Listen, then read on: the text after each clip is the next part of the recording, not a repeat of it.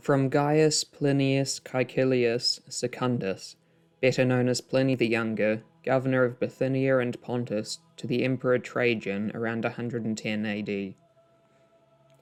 In the meanwhile, the method I have observed towards those who have been denounced to me as Christians is this.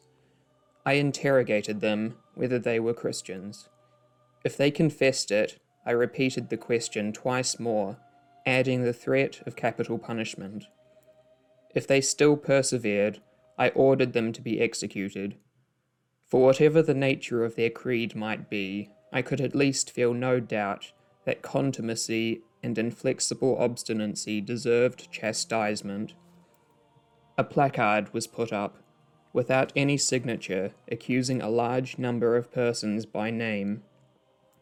Those who denied they were or had ever been Christians, who repeated after me an invocation to the gods and offered adoration with wine and frankincense to your image, which I had ordered to be brought for that purpose, together with those of the gods, and who finally cursed Christ, none of which acts, it is said, those who are really Christians can be forced into performing. These I thought it proper to discharge.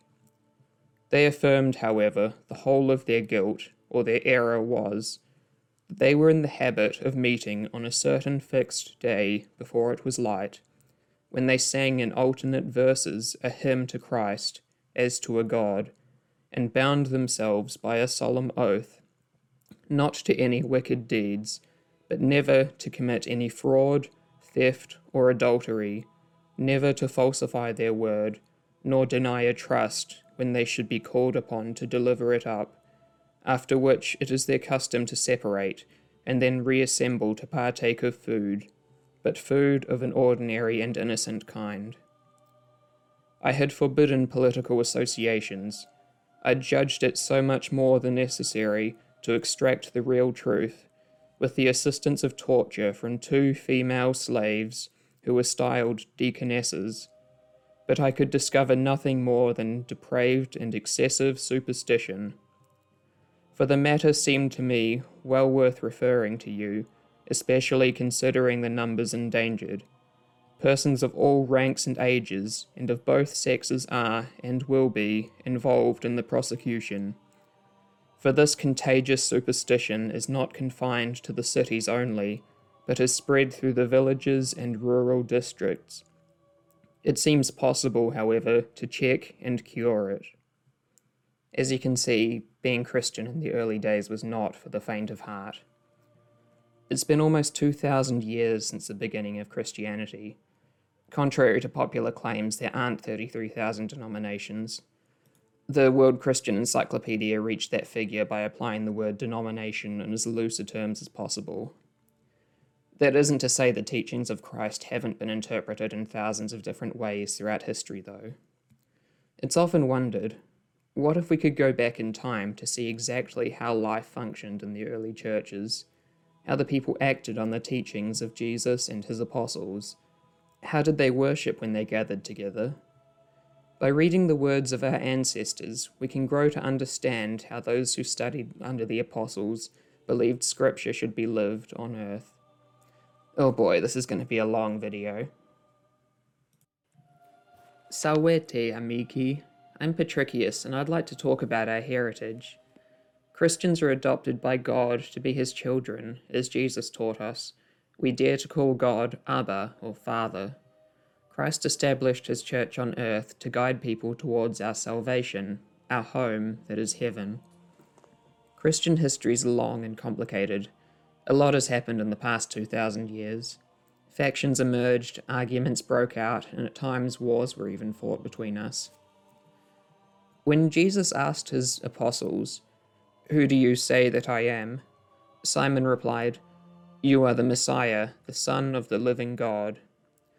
Jesus said to him in reply, "Blessed are you, Simon, son of Jonah, for flesh and blood has not revealed this to you, but my heavenly Father. And I say to you, you are Petros, and on this Petra I will build my church, and the gates of the netherworld shall not prevail against it. I will give you the keys to the kingdom of heaven. Whatever you bind on earth shall be bound in heaven, and whatever you loose on earth shall be loosed in heaven." Later on in Matthew's Gospel, Jesus says, "If your brother sins against you, go and tell him his fault between you and him alone. If he listens to you, you have won over your brother. If he does not listen, take 2 or 3 others along with you, so that every fact may be established on the testimony of 2 or 3 witnesses. If he refuses to listen to them, tell the church." Even in the original Greek, you'll notice that whenever Jesus talks about the church, he says the word singular, ekklesian or ecclesia. They're both just different forms of the singular tense. Every time he says the church or my church, never churches. How to interpret this in modern times really depends on who you ask. Both Catholic and Orthodox churches claim to be the original church, the structured and visible organized body that Jesus himself established 2,000 years ago. Other denominations' explanations are far more nuanced. I've come across 2 main answers for this among non-Catholic and non-Orthodox churches. The first is that Jesus established an invisible union of Christians around the world, not limited to one specific denomination, but a coalition of believers with no single authority on earth. The other view can take on a few different forms. Many denominations emerging from the Reformation or since claim that the original Christian doctrines had been gradually corrupted by the Catholic and Orthodox's once united church. They claim they just wanted to get back to what the original Christians believed and how they worshipped. Branching off this are far less common ideas, such as Baptist successionism, an idea put forward by some Baptists historically that their church dates back to the time of Christ, and that it was the true church that was supposedly suppressed by the Catholic Church repeatedly throughout history. Those 2 main ideas, of the church being invisible and of the gradual corruption of doctrine, are both often held at once. In discussions on which denomination is closest to what Christ intended, people tend to want to look backwards and draw a connection to the early Christians. This is one of the claimed goals of the Reformation, a return to what the original Christians were like. We see other claims made later by new emerging groups, such as Seventh-day Adventists, Jehovah's Witnesses, and others. On the other side, Catholic and Orthodox churches will point to apostolic succession, the claim that our bishops were ordained by bishops, who were ordained by bishops, and so forth, in an unbroken line that leads back to the first bishops, the 12 apostles, those who were chosen by Jesus personally. This video's purpose is not to condemn churches that have more recently developed practices. There are many devout people filled with the love of God across all the Christian spectrum. The problem arises in that many very different churches have all claimed to be the closest to those Christians in the very early days. I want to take you back in time to let the writings of the earliest Christians tell us how they worshipped in their own words. They had a lot of beliefs, and I would not be able to do justice to all of them in just one video. So instead, this will focus on what happened when the first Christians, those of the first 150 years AD, gathered together, along with some of the beliefs that were closely tied to these gatherings. At another point in the future, I hope to cover each of the main beliefs in individual videos of their own, but for now we'll stick to the main practices. I'm not going to ask you to trust me. I want the words of our spiritual ancestors to speak for themselves. There will be a link to each one of my sources in the description below so you can check them out yourself. Most of our focus will be on the various letters and writings that emerged in the first 150 years AD. A lot happened after that, but the later we look, the more people could accuse these doctrines and letters of being corrupted. The other reason is that St. Polycarp of Smyrna died around 155 AD. This was a person who 2 different ancient sources, Tertullian and Irenaeus, both claim was a disciple of St. John, the beloved apostle, the last of the 12 to move on to his heavenly home. According to the martyrdom of Polycarp, this student of St. John was 86 years old when he was killed, making him quite probably the last person on earth to have known and studied under one of the 12 apostles. After 155 AD, there was no longer anyone on earth who had been taught by those who had been taught by Jesus. We're going back a very long time.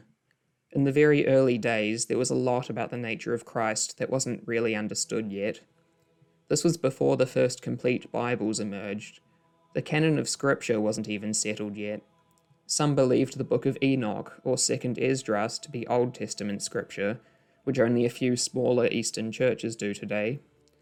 Some thought the Epistle of Barnabas or the Shepherd of Hermas were inspired New Testament Scripture.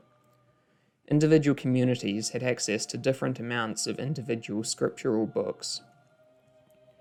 This was before they had been put into codex form, the way pages and books are compiled today.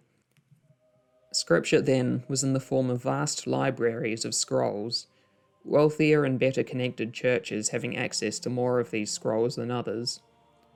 The scrolls had to be copied by hand. Modern cheap paper wasn't available either, so most either had to be written on parchment or papyri, both of which were very expensive to produce. Jimmy Akin, using methodology developed by E. Randolph Richards, estimated that making a copy of just the Gospel of Mark, the shortest gospel in the 1st century, would have cost about 1,380 modern US dollars. Now, an unskilled labourer at the time earned about 60 modern US dollars a day. In order for churches to have any access to Scripture, they needed either a lot of lower and middle class people to pool their resources, or, since the Roman Empire was very unequal, a very wealthy patron. We take for granted how easy it is to access a Bible today. It wasn't that way for the first Christians. Try to imagine yourselves in their place. Persecution is believed to have occurred in waves. Sometimes it was localized in a province or city, other times it was widespread, and other times in places Christianity was tolerated.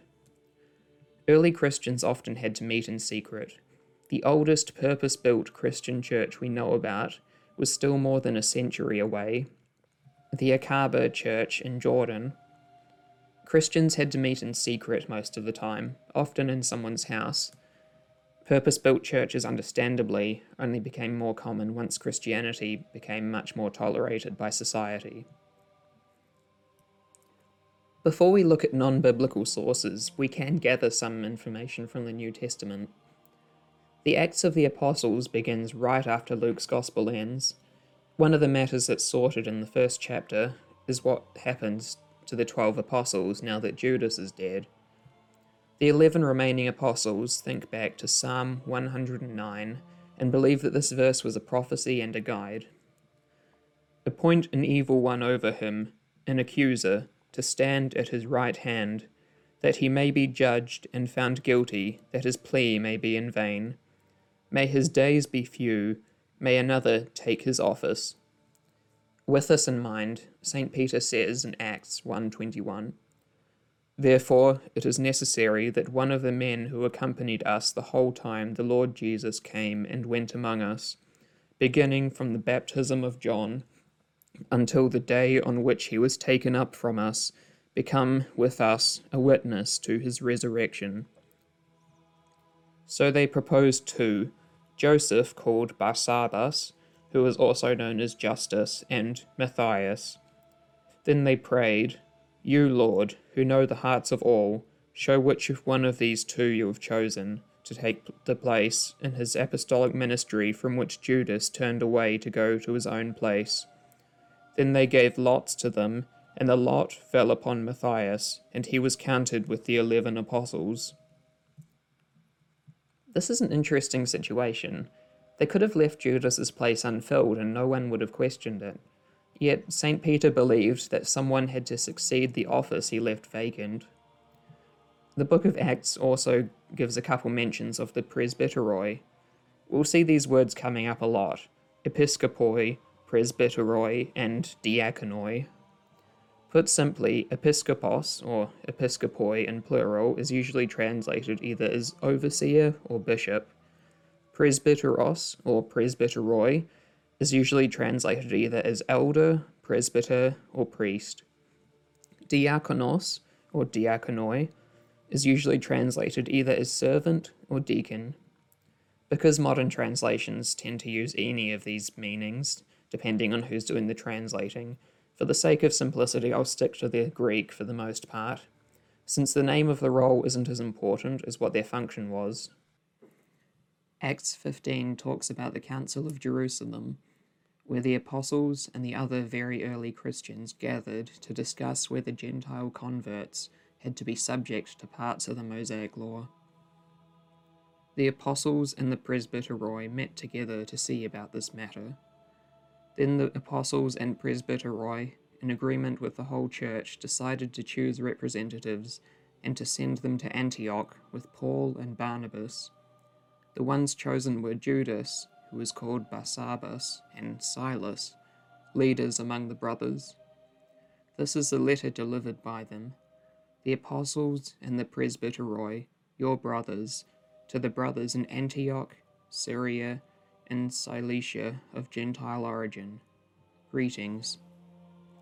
There isn't much we can gather from this, other than presbyteroi mentioned for the first time. We don't know much about them from just this passage. We don't really know who they are, but they were distinct from the apostles. Later on in Acts 20, we can learn that the church in Ephesus also had presbyteroi, and it's implied they had some sort of special role. From Miletus, he had the presbyteroi of the church at Ephesus summoned. Moving on to 1 Corinthians, we can read St. Paul's pleas for Christian unity. I urge you, brothers, in the name of our Lord Jesus Christ, that all of you agree in what you say, and that there be no divisions among you, but that you be united in the same mind and in the same purpose. For it has been reported to me about you, my brothers, by Chloe's people, that there are rivalries among you. I mean that each of you is saying, I belong to Paul, or I belong to Apollos, or I belong to Cephas, or I belong to Christ. Is Christ divided? Was Paul crucified for you? Or were you baptized in the name of Paul? This is something that sadly only got worse over time. Now, in regard to the matters about which you wrote, it is a good thing for a man not to touch a woman. But because of cases of immorality, every man should have his own wife, and every woman her own husband. This I say by way of concession, however, not as a command. Indeed, I wish everyone to be as I am, but each has a particular gift from God, one of one kind and one of another. Now to the unmarried and to widows I say, it is a good thing for them to remain as they are, as I do. But if they cannot exercise self-control, they should marry, for it is better to marry than to be on fire. I should like you to be free of anxieties. An unmarried man is anxious about the things of the Lord, and how he may please the Lord. But a married man is anxious about the things of the world, how he may please his wife, and he is divided. An unmarried woman or a virgin is anxious about the things of the Lord, so that she may be holy in both body and spirit. A married woman, on the other hand, is anxious about the things of the world, how she may please her husband. A wife is bound to her husband as long as he lives, but if her husband dies, she is free to be married to whomever she wishes, provided that it be in the Lord. She is more blessed, though, in my opinion, if she remains as she is, and I think that I too have the Spirit of God. Celibacy was not required for priests at the time. Some of the apostles we know were married or widowed. St. Paul, however, says celibacy is still a thing to be praised, as it allows people to devote themselves entirely to God. This is the justification the Catholic Church has in requiring that priests not marry. St. Paul was celibate. It wasn't a mandate at the time, but he encouraged it. We can also see that the early Church practiced the Eucharist, which is sometimes called communion or the Lord's Supper. I am speaking as to sensible people. Judge for yourselves what I am saying. The cup of blessing that we bless, is it not a participation in the blood of Christ? The bread we break, is it not a participation in the body of Christ? When you meet in one place, then, is it not to eat the Lord's Supper? For in eating, each one goes ahead with his own supper, and one goes hungry while another gets drunk. For I received from the Lord what I handed on to you, that the Lord Jesus, on the night he was handed over, took bread, and after he had given thanks, broke it, and said, "This is my body, that is for you. Do this in remembrance of me." In the same way also the cup, after supper, saying, "This cup is the new covenant in my blood. Do this as often as you drink it, in remembrance of me. For as often as you eat this bread and drink this cup, you proclaim the death of the Lord until he comes. Therefore, whoever eats the bread or drinks the cup of the Lord unworthily will have to answer for the body and blood of the Lord. A person should examine himself, and so eat the bread and drink the cup. For anyone who eats and drinks without discerning the body eats and drinks judgment upon himself." This final point is why the Catholic Bishop of San Francisco has recently banned Nancy Pelosi from receiving the Eucharist because of her strong pro-abortion policies. It's because that bishop takes these words quite literally.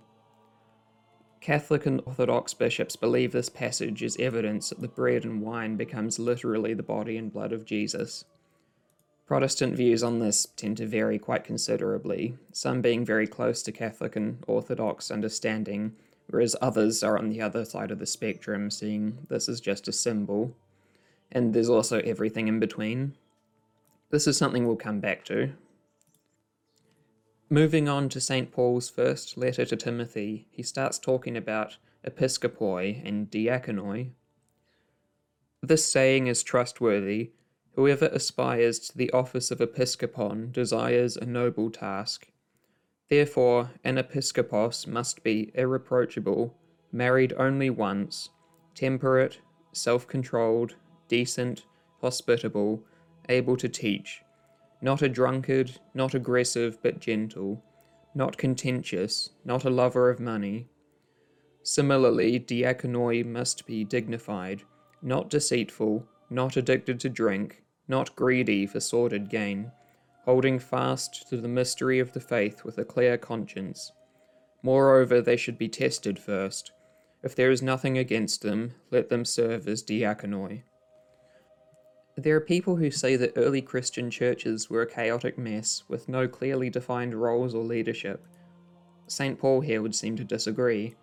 The office of episkopon was something one had to aspire to. There is more. Let no one have contempt for your youth, but set an example for those who believe in speech, conduct, love, faith, and purity. Timothy was young, or at least younger than people expected he was, yet he was an episkopon, suggesting, at least some of the time, it wasn't determined simply by who was oldest. Do not neglect the gift you have, which was conferred on you through the prophetic word, with the imposition of the hands of the presbyterate. Timothy was ordained by the laying on of hands from presbyteroi. Laying on of hands is an ancient practice of ordination, the dedication of one to a role of spiritual leadership. If we look back all the way to Deuteronomy 34, we see the same thing happening. Now Joshua, son of Nun, was filled with the spirit of wisdom, since Moses had laid hands upon him, and so the Israelites gave him their obedience, just as the Lord commanded Moses. Moses ordained Joshua as his successor, the new leader of the Israelites.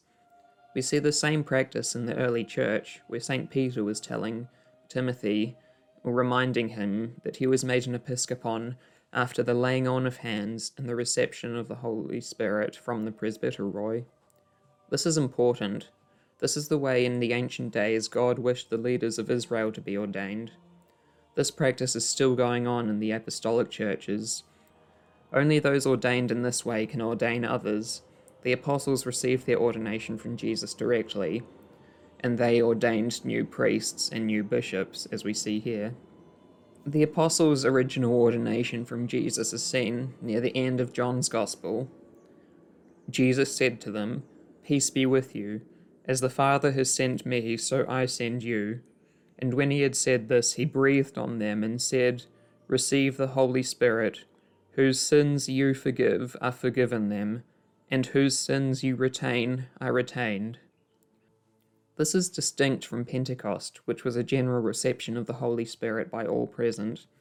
Here, this was a special reception of the Holy Spirit that was just for the apostles. It was their commissioning, and it was when they were given the ability to forgive the sins of others. We're also given our first indication of some of the functions of the presbyteroi in Timothy's letter. Presbyteroi who preside well deserve double honour, especially those who toil in preaching and teaching.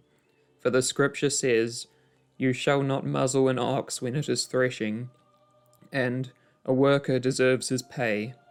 I charge you before God and Christ Jesus and the elect angels to keep these rules without prejudice, doing nothing out of favoritism. Do not lay hands too readily upon anyone, and do not share in another's sins. Keep yourself pure. Timothy, as an episcopon, was ordained by presbyteroi by the laying on of hands. Now we see that he ordains new presbyteroi by laying hands on them. These presbyteroi are in a lower leadership role, involved with teaching and preaching. Presbyteroi were priests ordained by episcopoi, or by the apostles directly through the laying on of hands. Those apostles received their ordination directly from Jesus. In his letter to Titus, St. Paul talks again about good character traits. This time, though, he also talks about those of presbyteroi. "For in this reason I left you in Crete, that you might set right what remains to be done and appoint presbyters in every town as I directed you, on condition that a man be blameless, married only once, with believing children who are not accused of licentiousness or rebellious." The fact that Titus was there to discern who to appoint as presbyteros indicates that, despite literally translating as elder, it was probably not just the oldest people in the congregation, otherwise they would automatically be made leaders on account of their age. It suggests there was some discretion on Titus's part as to who should be a presbyteros and who should not. While many of them, maybe even all of them, could have been elderly, it suggests that elder was a title, not a literal description. And about bishops, St. Paul says to Titus, "A bishop, as God's steward, must be blameless, not arrogant, not irritable, not a drunkard, not aggressive, not greedy for sordid gain, but hospitable, a lover of goodness, temperate, just, holy, and self-controlled." Moving on to the letter of James, he tells us some of the other roles of presbyteroi. "Is anyone among you sick? He should summon the presbyteroi of the church, and they should pray over him, and anoint him with oil in the name of the Lord. And the prayer of faith will save the sick person, and the Lord will raise him up. If he has committed any sins, he will be forgiven." James also gives us something we haven't discussed yet. "Therefore, confess your sins to one another, and pray for one another, that you may be healed. The fervent prayer of a righteous person is very powerful." This is very interesting. It's not easy to talk about one's own faults, but it seems as though the ancient Christians did not just confess their sins to God alone. It's hard to know exactly what James meant by this, as it's a single verse that's written more as a reminder than an explanation. That's about all we can get out of the New Testament letters on this question, but there is a lot more out there. To get a better idea of how the first Christians worshipped and organized themselves, let's have a look at what those writing just a few decades after St. Paul said. The first epistle of Clement is an interesting letter. It was written on behalf of the Church of Rome to the church in Corinth. According to the text, It was written to the same Corinthian church that St. Paul wrote to in the 1st and 2nd Corinthians. This letter is a response to a previous letter sent from the church in Corinth. There was an uprising among some of the members of the church who overthrew and ousted their leadership. Why the Corinthians then wrote to Rome is a mystery, as that letter is lost. It's possible their new leadership was seeking legitimacy, or perhaps some in the church didn't want to go along with the coup and were asking for help. We can only guess. The church in Rome wrote a scathing response which strongly condemned those involved in the coup. Some have dated this letter to around 90 AD, but their reasons are quite weak.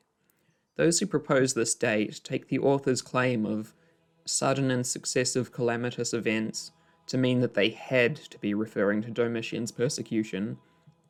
This is despite the fact that Domitian is never mentioned, and there's no detail given about what the sudden and successive calamitous events could be. They don't say anything about current persecutions. In fact, the only other evidence that is put forward for this date is the author, Clement, whom ancient historians consider to be the Pope who reigned around 90 AD. Christian historians writing a few decades later attribute this letter to Clement, but the author of the text never identifies themselves, other than saying they are writing on behalf of the church in Rome. Though there's nothing to indicate that anyone else might have written it instead, its attribution to Clement isn't the strongest. The other possibility is that Clement might have written it before becoming the head bishop of Rome. All it says is that it was written on the Roman Church's behalf. The more likely date, based on information within the text, would seem to argue that it's written either just before 70 AD or in the early part of 70 AD. This is because the author talks about the sacrifices offered in the temple in Jerusalem in the present tense. This was impossible after the Romans razed the city and destroyed the temple in 70 AD.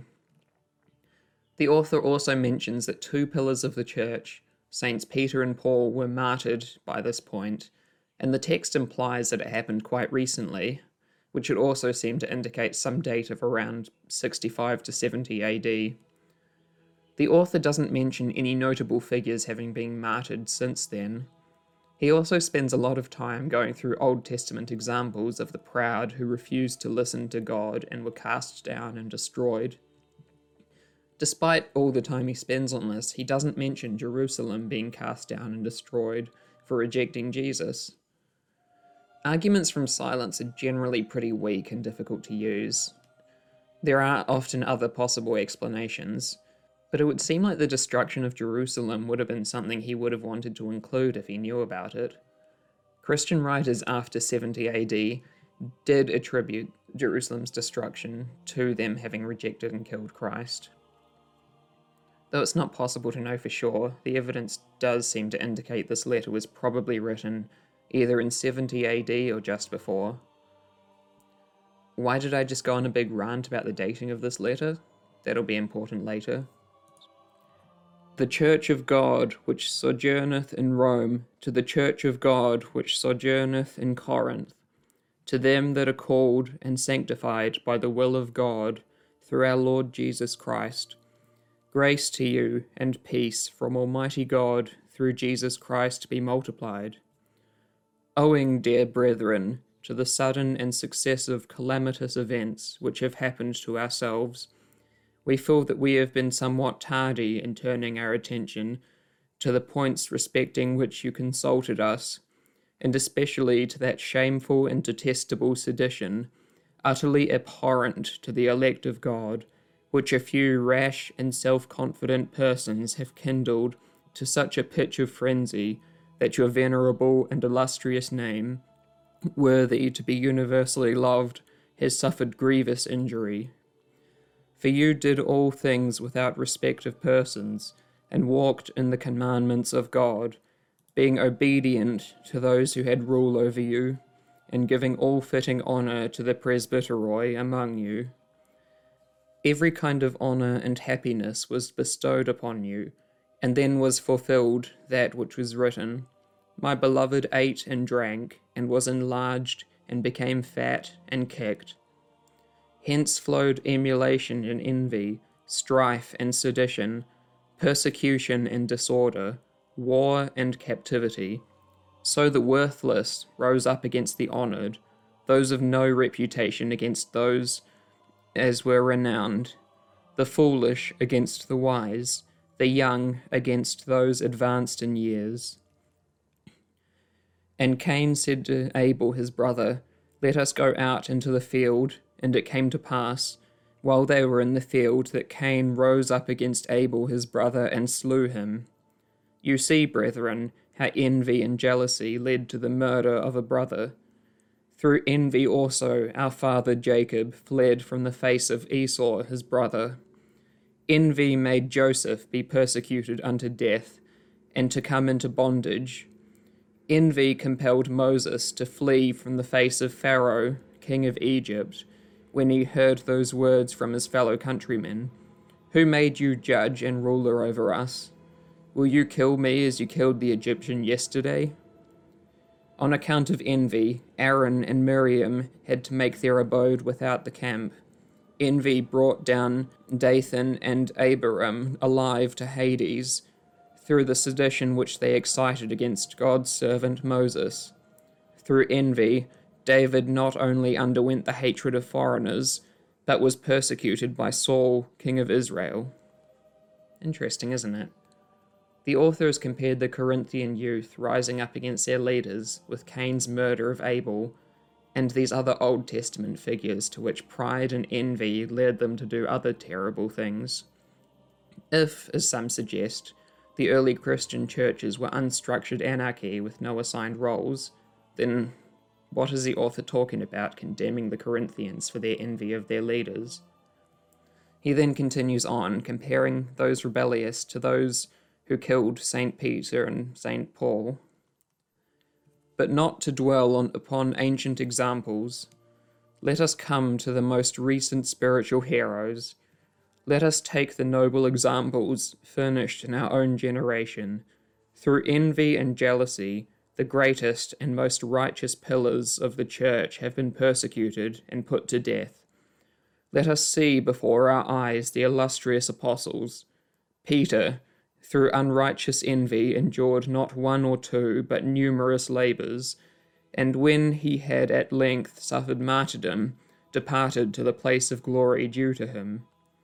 Owing to envy, Paul also obtained the reward of the patient endurance after being 7 times thrown into captivity. If you're still not convinced the church was ordered, he goes on to say, "Let us then, men and brethren, with all energy act the part of soldiers, in accordance with his holy commandments. Let us consider those who serve under our generals, with what order, obedience, and submissiveness they perform the things which are commanded them. All are not prefects, nor commanders of 1,000, nor 100, nor 50, and the like, but each one in his own rank performs the things commanded by the king and the generals. The great cannot subsist without the small, nor the small without the great." Then he goes on to compare the church leadership structure to the contemporary Jewish priesthood. He says, "Those, therefore, who present their offerings at the appointed times are accepted and blessed, for inasmuch as they follow the laws of the Lord, they sin not. For his own peculiar services are assigned to the high priest, and their own proper place is prescribed to the priests, and their own special ministrations devolve on the Levites. The layman is bound by the laws that pertain to laymen. Let every one of you, brethren, give thanks to God in his own order, living in all good conscience, with becoming gravity, and not going beyond the rule of the ministry prescribed to him. Not in every place, brethren, are the daily sacrifices offered, or the peace offerings, or the sin offerings, and the trespass offerings, but in Jerusalem only. And even there they are not offered in any place, but only at the altar before the temple, which is offered being first carefully examined by the high priest, and the ministers already mentioned. Those, therefore, who do anything beyond that which is agreeable to his will are punished with death. You see, brethren, the greater the knowledge that has been vouchsafed to us, the greater also is the danger to which we are exposed. That was the part talking about the Jewish Korban sacrifice still as an ongoing thing, which was impossible after the Romans destroyed the Second Temple in 70 AD. Bringing it back to Christianity, he says, "The apostles have preached the gospel to us from the Lord Jesus Christ from God. Christ therefore was sent by God, and the apostles by Christ. Both these appointments, then, were made in an orderly way, according to the will of God. Having therefore received their orders, and being fully assured by the resurrection of our Lord Jesus Christ, and established in the will of God, with full assurance of the Holy Ghost, they went forth proclaiming that the kingdom of God was at hand. And thus preaching through countries and cities, they appointed the first fruits of their labours, having first proved them by the Spirit to be episkopoi and diakonoi, of those who should afterwards believe. Nor was this any new thing, since indeed many ages before it was written concerning episkopoi and diakonoi, for thus says the Scripture in a certain place, I will appoint their episkopoi in righteousness, and their diakonoi in faith." The churches were not egalitarian communes with no defined roles. They were ordered and structured with appointed leadership. As the author, writing on the behalf of the Church of Rome, says, Jesus chose the apostles went and chose the people to be bishops in the cities they visited, as well as deacons. Again, the author likens church leadership to the very structured Jewish priesthood. For when rivalry arose concerning the priesthood, and the tribes were contending among themselves as to which of them should be adorned with that glorious title, he commanded the 12 princes of the tribes to bring their rods, each one being inscribed with the name of the tribe. And he took them and bound them, and sealed them with the rings of the princes of the tribes, and laid them up in the tabernacle of witness on the table of God. And having shut the doors on the tabernacle, he sealed the keys, as he had done with the rods, and said to them, Men and brethren, the tribe whose rod shall blossom has God chosen to fulfill the office of the priesthood, and to minister unto him. And when the morning had come, he assembled all Israel, 600,000 men, and showed them the seals of the princes of the tribes, and opened the tabernacle of witness, and brought forth the rods, and the rod of Aaron, which found not only to have blossomed, but to bear fruit upon it. What think ye, beloved? Did not Moses know beforehand that this would happen? Undoubtedly he knew, but he acted thus that there might be no sedition in Israel, and that the name of the true and only God might be glorified. To him be glory for ever and ever. Amen. The next point is very interesting and has a lot of implications. Our apostles also knew, through our Lord Jesus Christ, that there would be strife on account of the office of the episcopate. For this reason, therefore, inasmuch as they had obtained a perfect foreknowledge of this, they appointed those already mentioned, and afterwards gave instructions that, when these should fall asleep, other approved men should succeed them in their ministry. We are of opinion, therefore, that those appointed by them, or afterwards by other eminent men, with the consent of the whole church, and who have blamelessly served the flock of Christ in a humble, peaceful, and disinterested spirit, and have for a long time possessed the good opinion of all, cannot be justly dismissed from their ministry. The author of this epistle believes in apostolic succession, that the bishops were the successors of bishops, who were appointed by the apostles themselves, with those 12 appointed by Jesus. The people in the Church of Corinth broke that chain by overthrowing the bishops who were the legitimate heirs to that office. The author considers it not simply a leadership change, but turning away from those who inherited the office of the apostles, thereby turning away from God. Take up the epistle of the blessed Apostle Paul. What did he write to you at the time when the gospel first began to be preached? Truly, under the inspiration of the Spirit, he wrote to you concerning himself, and Cephas, and Apollos, because even then parties had formed among you. For it is better that a man should acknowledge his transgressions, than that he should harden his heart, as the hearts of those were hardened who stirred up sedition against Moses, the servant of God, and whose condemnation was made manifest. For they went down alive into Hades, and death swallowed them up. Again, comparing the bishops to the Jewish priesthood, he says that the Corinthian rebellion against their bishops was equivalent to the Israelite rebellion against Moses, a rebellion which caused the ground to open up and swallow the rebels whole. You, therefore, who laid the foundation of this sedition, submit yourselves to the presbyteroi, and receive correction, so as to repent, bending the knees of your hearts. Learn to be subject, laying aside the proud and arrogant self-confidence of your tongue, for it is better for you that you should occupy a humble but honourable place in the flock of Christ, than that, being highly exalted, you should be cast down from the hope of his people. If, however, any shall disobey the words spoken by him through us, let them know that they will involve themselves in transgression and serious danger. But we shall be innocent of this sin, and instant in prayer and supplication, shall desire that the Creator of all preserve unbroken the computed number of his elect in the whole world through his beloved Son, Jesus Christ. Joy and gladness will you afford us, if you become obedient to the words written by us, and through the Holy Spirit root out the lawless wrath of your jealousy, according to the intercession which we have made for peace and unity in this letter. Pay attention to how authoritative this is.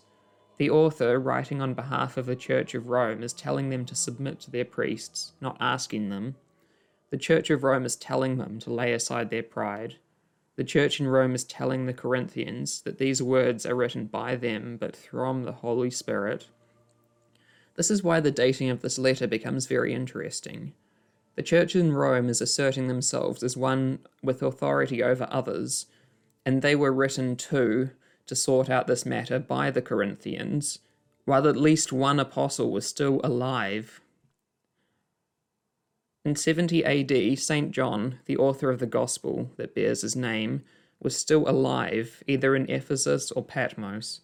The exact year of his exile was not clear, but he was alive. He was far closer to Corinth than Rome was, and yet those who in Corinth who wrote the initial letter chose to write to Rome rather than to him. It's not that St. John couldn't respond. He was able to write the book of Revelation either around this time or a few decades later. Whether or not you accept the authority of the Pope, the first epistle of Clement suggests that the Church in Rome, even in the Apostolic Age, held some authority over other churches. Next, let's jump ahead in time a few decades to the letters of St. Ignatius of Antioch. These letters are traditionally dated to around 108 AD, though some scholars suggest it's a little bit later. St. Ignatius of Antioch was an episcopos of Antioch. While he was on his way to Rome to be publicly executed, he wrote 7 letters. 6 of them were addressed to churches along the way, churches in modern-day Turkey and the church in Rome. The final letter he wrote was to Polycarp, the same Polycarp who was a disciple of St. John the Apostle. There are too many letters to spend much time going into each of them. They all have quite similar themes as well. In most of them he greets people by name and talks about situations that are happening within their churches, about his upcoming martyrdom, which he wasn't afraid of. With a heart full of love of Christ, he looked forward to the day he could die on account of the name of Jesus, even going so far as to ask people not to interfere with the Roman authorities on this matter. Let's have a look at his letter to the Ephesians first, and you can start to understand the common themes. It is therefore befitting that you should in every way glorify Jesus Christ, who hath glorified you, that by a unanimous obedience ye may be perfectly joined together in the same mind and in the same judgment, and may all speak the same thing concerning the same thing, and that, being subject to the episkopos and the presbyteroi, ye may in all respects be sanctified. But inasmuch as love suffers me not to be silent in regard to you, I have therefore taken upon me first to exhort you that ye should all run together in accordance with the will of God. For even as Jesus Christ, our inseparable life, is the manifested will of the Father, as also episkopoi, settled everywhere to the utmost bounds of the earth, are so by the will of Jesus Christ. He too identifies episkopoi, or bishops, as being the leadership of the church that needs to be held in loving obedience, and the presbyteroi, the priests.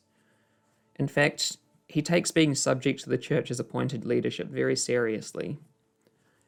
Let no man deceive himself. If anyone not be within the altar, he is deprived of the bread of God. For if the prayer of one or two possesses such power, how much more that of the bishop and the whole church? He therefore that does not assemble with the church has even by this manifested his pride and condemned himself. For it is written, God resisteth the proud. Let us be careful then not to set ourselves in opposition to the bishop, in order that we may be subject to God. Again, we see more evidence of the church as being very hierarchical and very organized.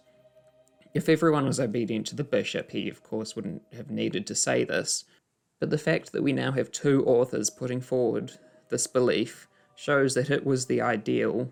They believed the will of God, which is why he makes a rather shocking statement that he who sets himself in opposition to the bishop is in opposition to God. He also talks about the gatherings the presbyteroi and episkopoi preside over. So that ye obey the episkopos and the presbyteroi with an undivided mind, breaking one and the same bread, which is the medicine of immortality, and the antidote to prevent us from dying, but that we should live forever in Jesus Christ.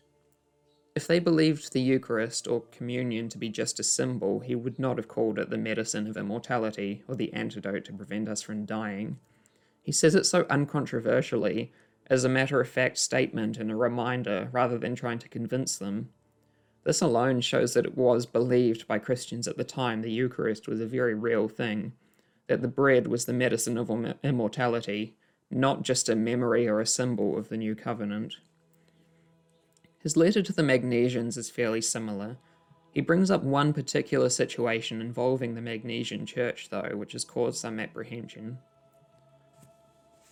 Now it becomes you also not to treat your episkopos too familiarly on account of his youth, but to yield him all reverence, having respect to the power of God the Father, as I have known even holy presbyteroi do, not judging rashly from the manifest youthful appearance of the episkopos, but as being themselves prudent in God, submitting to him, or rather not to him, but to the Father of Jesus Christ, the episkopos of us all.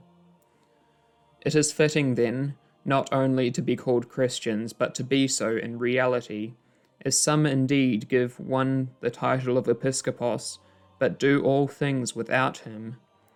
Now such persons seem to me to be not possessed of a good conscience, seeing they are not steadfastly gathered together according to the commandment.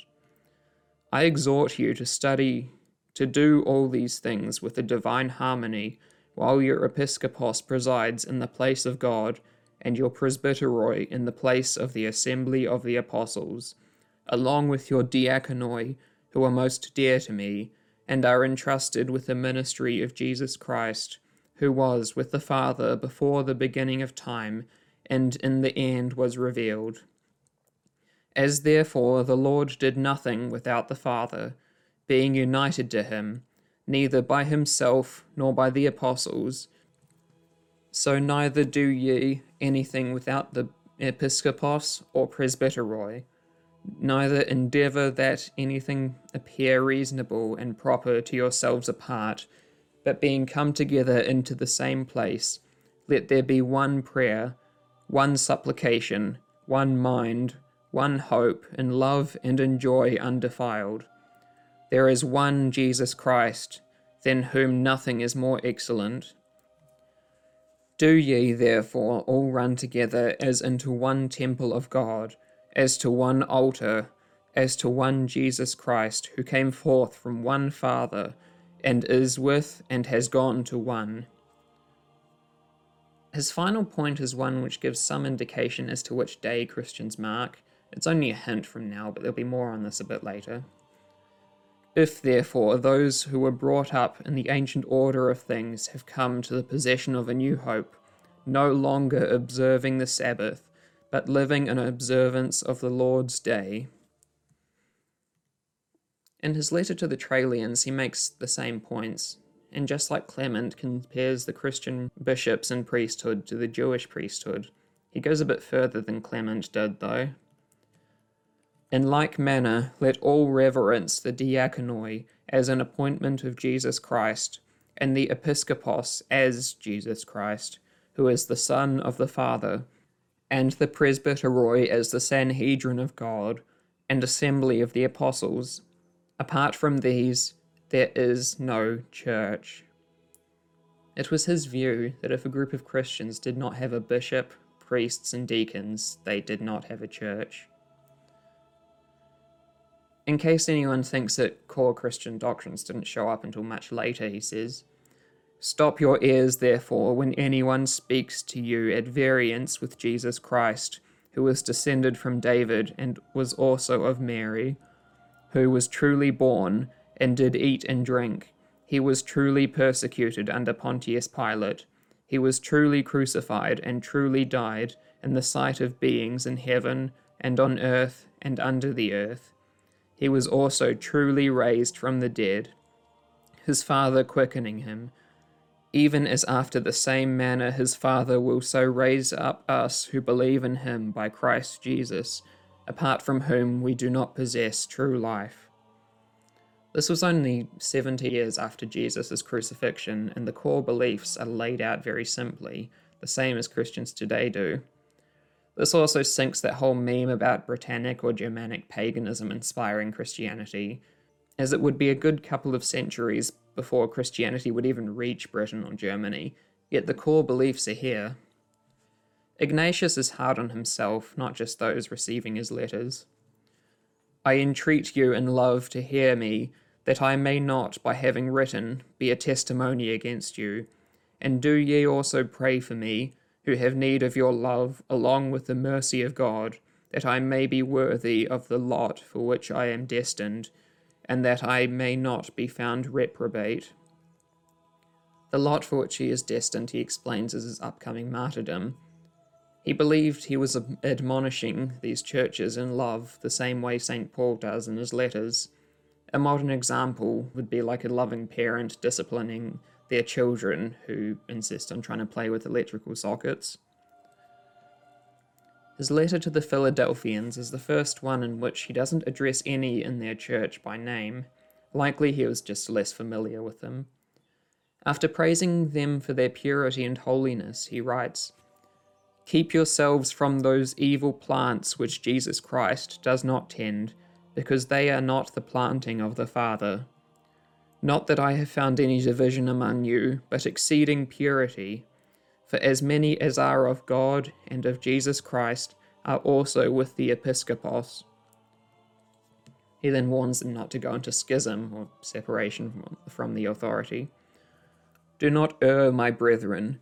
If any man follows him that makes a schism in the church, he shall not inherit the kingdom of God." Then he says something very interesting. "Take ye heed then to have but one Eucharist, for there is one flesh of our Lord Jesus Christ, and one cup to show forth the unity of his blood, one altar, as there is one episkopos, along with the presbyteroi and diaconoi, my fellow servants, that so, whatsoever ye do, ye may do it according to the will of God.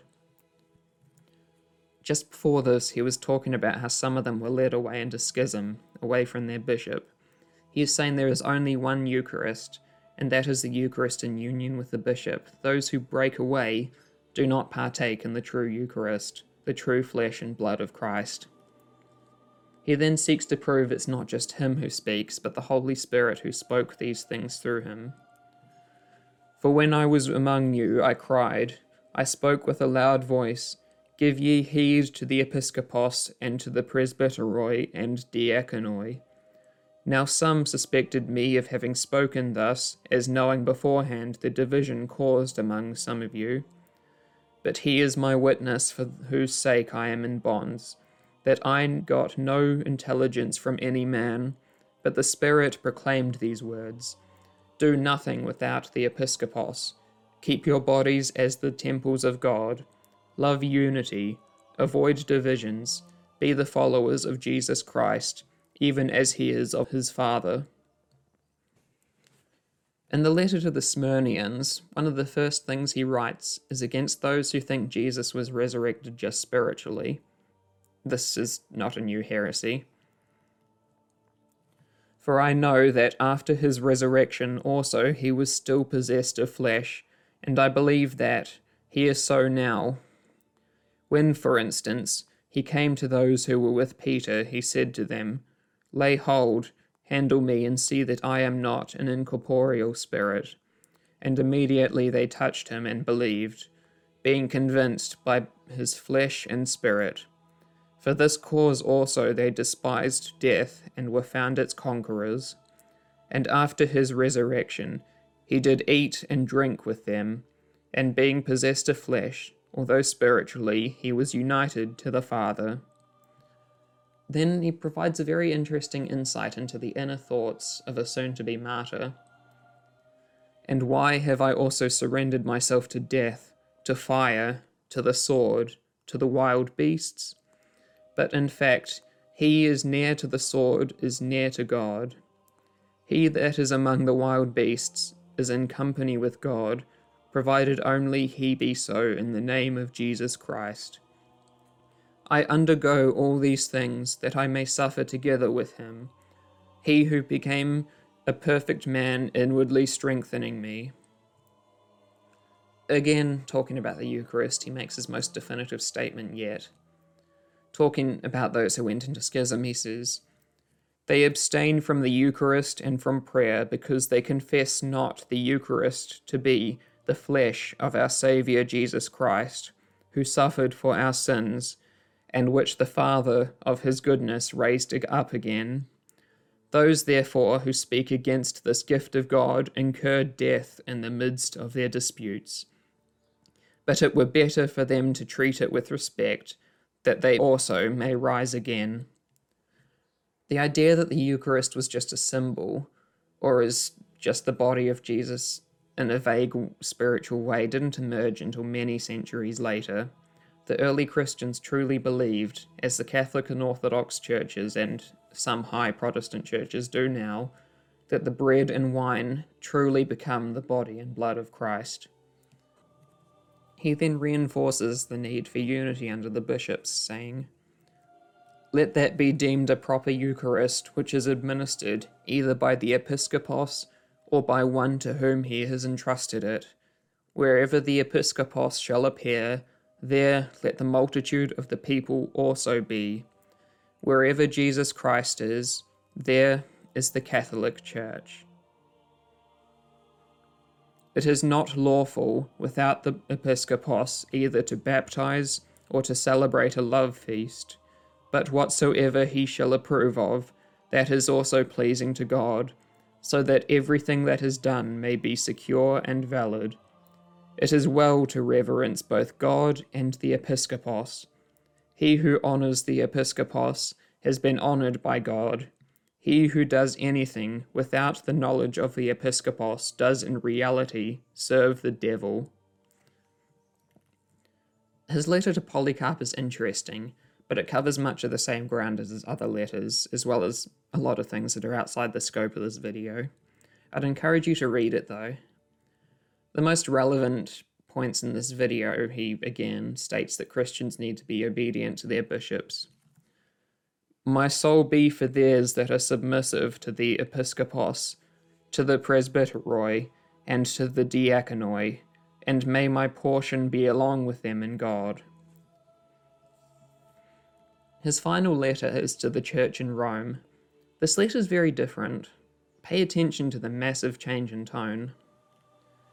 Ignatius, who is also called Theophoros, to the church which has obtained mercy through the majesty of the Most High Father and Jesus Christ, his only begotten Son, the church which is beloved and enlightened by the will of him that willeth all things, which are according to the love of Jesus Christ our God, which also presides in the place of the report of the Romans, worthy of God, worthy of honour, worthy of the highest happiness, worthy of praise, worthy of obtaining her every desire, worthy of being deemed holy, and which presides over love, is named from Christ and from the Father, which I also salute in the name of Jesus Christ, the Son of the Father, to those who are united, both according to the flesh and spirit, to every one of his commandments, who are filled inseparably with the grace of God,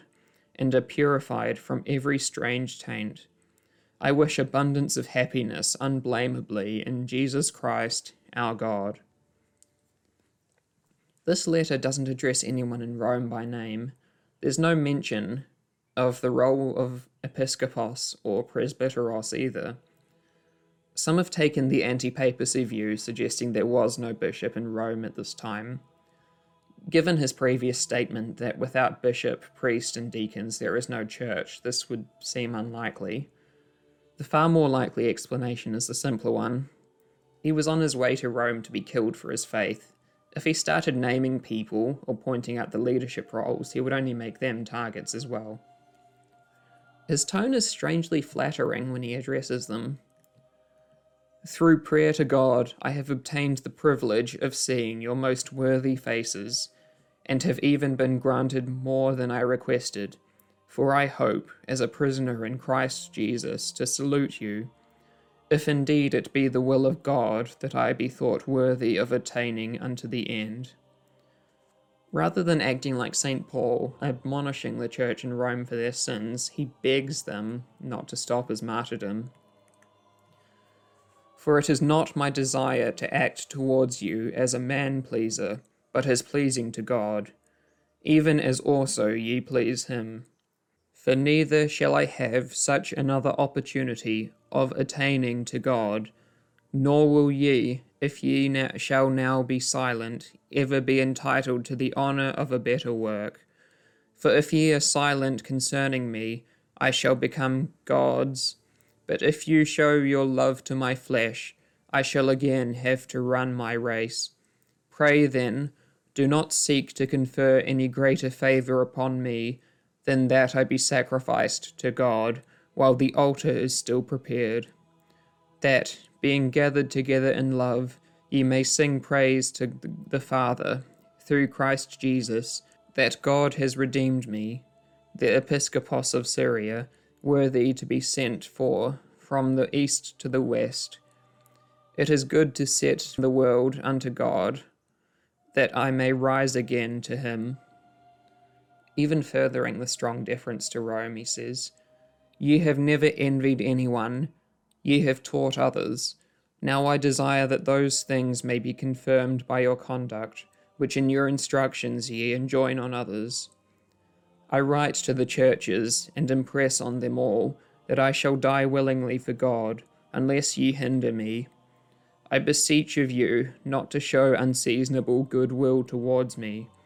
Suffer me to become food for the wild beasts, through whose instrumentality it will be granted of me to attain to God.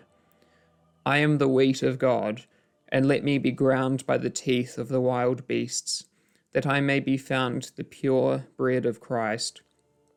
I do not, as Peter and Paul, issue commandments unto you. They were apostles. I am but a condemned man. May I enjoy the wild beasts that are prepared for me.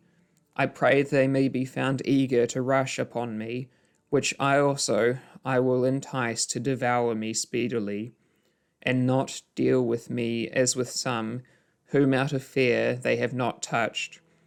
But if they be unwilling to assail me, I will compel them to do so. Pardon me in this. I know what is for my benefit. Now I begin to be a disciple. And let no one of things visible or invisible envy me that I should attain to Christ. Let fire and the cross, let the crowds of wild beasts, let tearings, breakings, and dislocations of bones, let cutting off of members, let shatterings of the whole body, and let all the dreadful torments of the devil come upon me. Only let me attain to Jesus Christ. He was not going to his death gladly for an ideology. He was not trying to make himself a spectacle to show his faith to an unbelieving crowd.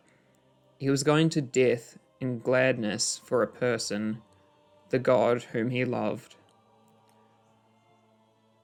So there you have the letters of St. Ignatius of Antioch, one who believed Christians must be in union, that division among Christians are the work of the devil, that to be Christian is to be loyal to the episcopoi, that the Eucharist, as officiated by the legitimate episcopoi, or the presbyteroi they authorize, is truly the flesh of Jesus. He who believes that to die on account of Christ is the greatest honor that anyone can attain. Now we move on to St. Polycarp, who I keep mentioning. He is the friend and fellow bishop of St. Ignatius, and the one that both Tertullian and Irenaeus claim studied directly under St. John the Apostle. He writes to the Philippian church, the same church that St. Paul wrote his New Testament letter to. This letter is the only writing of St. Polycarp that survived to the present day. Polycarp, and the presbyteroi with them, to the church of God sojourning at Philippi, mercy to you, and peace from God Almighty, and from the Lord Jesus Christ, our Saviour, be multiplied. Your faith, spoken of in days long gone by, endures even unto now, and brings forth fruit to our Lord Jesus Christ, who for our sins suffered even unto death, but whom God raised from the dead, having loosed the bands of the grave. Polycarp's letter makes numerous quotes and paraphrases from many of the New Testament letters, as well as from all four Gospels. What we can gather from this is that it was widely known enough for Polycarp, Bishop of Smyrna, writing around 105 to 110 AD, to quote and paraphrase scripture to another church, and he expected they would recognize their origin. In describing the characteristics deacons should have, he says, knowing then that God is not mocked, we ought to walk worthy of his commandment, and glory in like manner should the diaconoi be blameless before the face of his righteousness, as being servants of God in Christ and not of men. They must not be slanderers, double-tongued, or lovers of money, but temperate in all things, compassionate, industrious, working according to the truth of the Lord, who was the servant of all. He speaks along very similar lines to Ignatius. In like manner, let the young men also be blameless in all things, being especially careful to preserve purity in keeping themselves in, as with a bridle, from every kind of evil. For it is well that they should be cut off from the lusts that are of the world, since every lust wars against the spirit, and neither fornicators, nor effeminate, nor abusers of themselves with mankind shall inherit the kingdom of God, nor those who do things inconsistent and unbecoming. Wherefore it is needful to abstain from all these things, being subject to the presbyteroi and diaconoi, as unto God and Christ. The virgins also must walk in a blameless and pure conscience. Polycarp then quotes the deuterocanonical book of Tobit, which was taken out of Protestant Bibles. When you can do good, defer it not, because alms delivers from death. He then laments a priest among the Philippians who had gone astray from the faith. I am greatly grieved for Walens, who was once a presbyteros among you, because he so little understands the place that was given him in the church. I exhort you, therefore, that you abstain from covetousness, that you be chaste and truthful. Finally, he talks about receiving one of the letters from Ignatius that we've gone through. Both you and Ignatius wrote to me that if anyone went from this into Syria, he should carry your letter with him, which request I will attend to, if I find a fitting opportunity, either personally or through some other acting for me, that your desire may be fulfilled. The epistles of Ignatius written by him to us, and all the rest of his epistles which we have by us, we have sent to you, as you requested. They are subjoined in this epistle, and by them you may be greatly profited, for they treat of faith and patience, all the things that tend to edification in our Lord. Any more certain information you may have obtained respecting both Ignatius himself and those that were with him, have the goodness to make known to us. Next, we read from a saint who, sadly, only a few scraps of his writings have survived. This is Saint Papias of Hierapolis, something like that. Not a lot is known about him, but he died sometime between 100 and 130 AD. There's only a few fragments of his writings have survived. They do have some fairly big gaps in them, but we can have a quick look at the parts that are relevant to this video. First, he sheds a fascinating light on what it was like to be taught Christianity before the written Gospels were widespread enough, at a time when Christians had to rely exclusively on preachers and on the Old Testament writings. If, then, anyone who had attended on the presbyteroi came, I asked minutely after their sayings, what Andrew or Peter said, or what was said by Philip, or by Thomas, or by James, or by John, or by Matthew, or by any other of the Lord's disciples, which things Aristion and the presbyteros John and the disciples of the Lord say. For I imagined that what was to be got from books was not so profitable to me as what came from the living and abiding voice. While talking about different levels of reward for different people in heaven, he also teaches apostolic succession.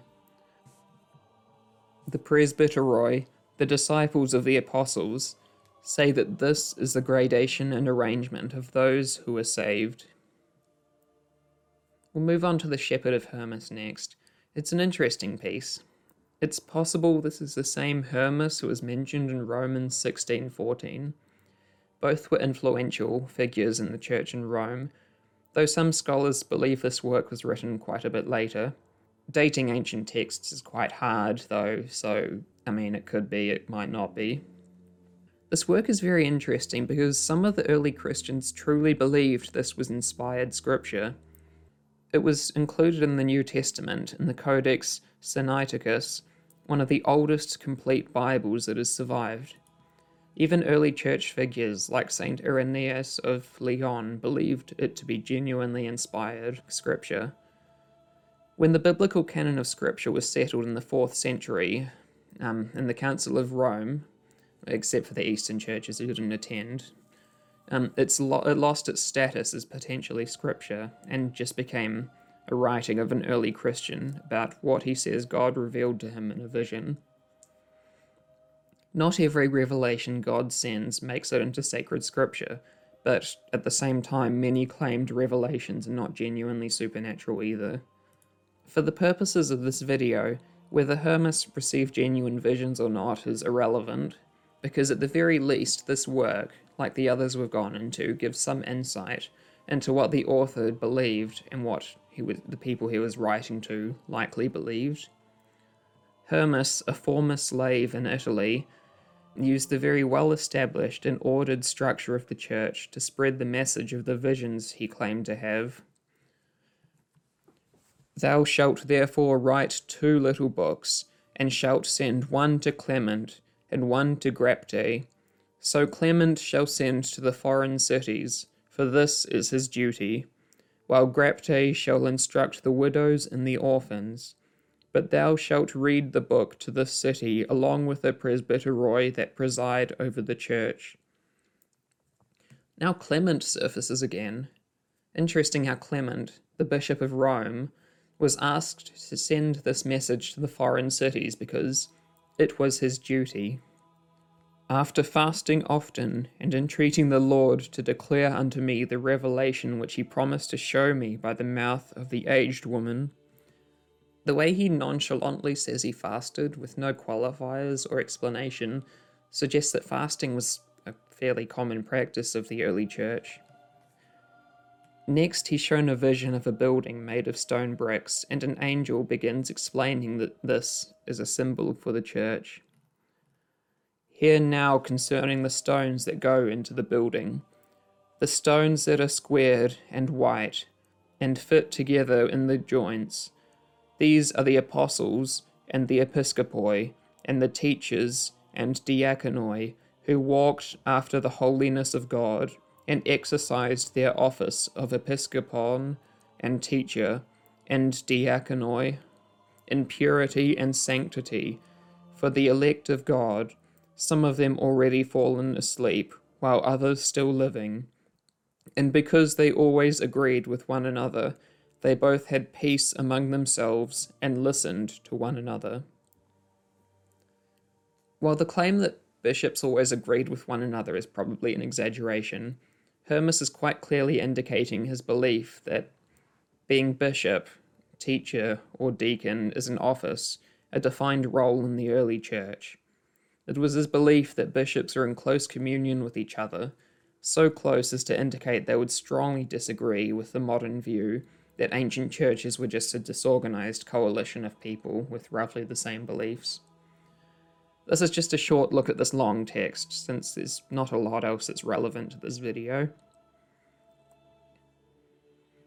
Next we'll move on to the Epistle of Barnabas. This was another text that was included in the Codex Sinaiticus. At least some early Christians believed that this as well was inspired scripture before the canon was settled. Some ancient Christians believed it to be the same Barnabas that was mentioned in the Acts of the Apostles, but the author never mentions themselves by name. All we can say for sure is that the author was an early Christian who had a great knowledge of and a desire to preach to the Jews and those Christians that believed we still needed to follow the old Mosaic law. The date it was written is similarly difficult to say for sure. Mentions of the destruction of the Jerusalem temple indicates it had to be written after 70 AD, and many scholars put the latest likely date around 130 AD, giving a big 60-year window in which this could have been written. In addressing the Jews, he quotes Isaiah saying, "Nor though you bend your neck like a ring, and put upon your sackcloth and ashes, will you call it an acceptable fast. To us he says, Behold, this is the fast that I have chosen, says the Lord, that a man should humble his soul, but that he should loose every band of iniquity, untie the fastenings of harsh agreements, restore to liberty them that are bruised, tear in pieces every unjust engagement, feed the hungry with your bread, clothe the naked when you see him, bring the homeless into your house." The author had quite a deep understanding of Old Testament scripture. He seems to condemn fasting, however it's suggested that he's referring to those who fast out of tradition while continuing to live in sin. The final stumbling block approaches, concerning which it is written, as Enoch says, "For this end the Lord has cut short the times and the days, that his beloved may hasten, and he will come to the inheritance." And the prophet also speaks thus, 10 kingdoms shall reign upon the earth, and a little king shall rise up after them, and shall subdue under one 3 of the kings. He's interestingly quoting the book of Enoch, a book that was considered inspired scripture by some Christians in the early days, but today only the Ethiopian and Eritrean Orthodox churches think this should be in the Old Testament. After likening Jesus' death on the cross to Abraham's almost offering his son Isaac, or the Mosaic law of sacrifices of animals, the author then goes on to talk about baptism. Further, what says he? And there was a river flowing on the right, and from it arose trees, and whosoever shall eat of them shall live forever. This means that we indeed descend into the water full of sins and defilement, but come up bearing fruit in our heart, having the fear of God and trust in Jesus in our spirit. This reference to the Old Testament he uses to show baptismal regeneration, the belief that the water of baptism washes away our sins. He then goes on to disagree with claims that the early church worshipped on Saturday, saying, "Further, he says to them, your new moons and your Sabbath I cannot endure. You perceive how he speaks. Your present Sabbaths are not acceptable to me. But that is which I have made, namely this, when giving rest to all things, I shall make a beginning of the 8th day, that is, a beginning of another world. Wherefore also we keep the 8th day with joyfulness, the day also on which Jesus rose from the dead, and when he had manifested himself, he ascended into the heavens." Finally, he ends with a pro-life message. "You shall love your neighbor more than your own soul. You shall not slay the child by procuring abortion, nor again shall you destroy it after it is born." The next text we'll look at is the Didache, a very weirdly written word. The word means the teaching in Greek. The Didache is an ancient catechism. It details many of the ancient practices, beliefs, and is a guide to moral living in Christianity. It frequently compares what it calls the way of life from the way of death, that is sin. So the Didache has been dated to around 50 to 70 AD. Just let that sink in for a minute. This is the 2 decades in which the Gospels and the New Testament letters have been written. This was out there around the same time. One of the first sections promotes fasting as a holy and pious action. "And of these sayings the teaching is this, bless those who curse you, and pray for your enemies, and fast for those who persecute you." While strictly it tells people to avoid paganism, "My child, be not an observer of omens, since it leads the way to idolatry, neither an enchanter, nor an astrologer, nor a purifier, nor be willing to look at these things, for out of all of these idolatry is engendered." The Didache pronounces the need for ongoing repentance. "In the church you shall acknowledge your transgressions, and you shall not come near for your prayer with an evil conscience."